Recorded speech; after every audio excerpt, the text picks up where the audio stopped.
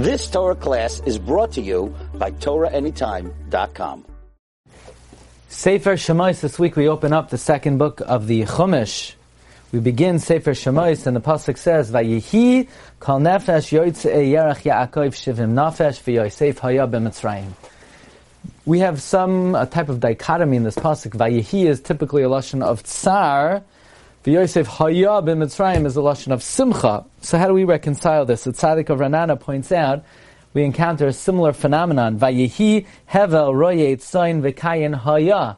We have a lashon tsar and a lashon simcha. So why here also Vayehi kol nefesh yotzei yerach Yaakov shem nafesh v'Yosef haya b'Mitzrayim?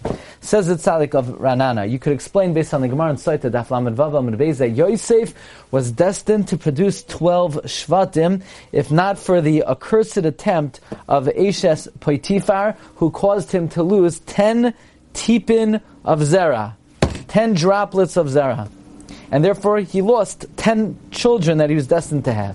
So Vayehi kol nefesh yotzei yerach Yaakov shivim nafesh. Vayehi is a lashon tsar.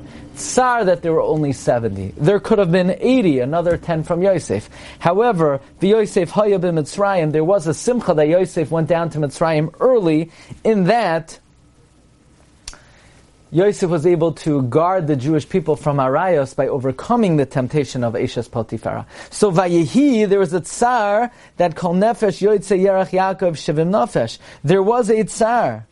There was a tzara that there were only 70, there could have been 80.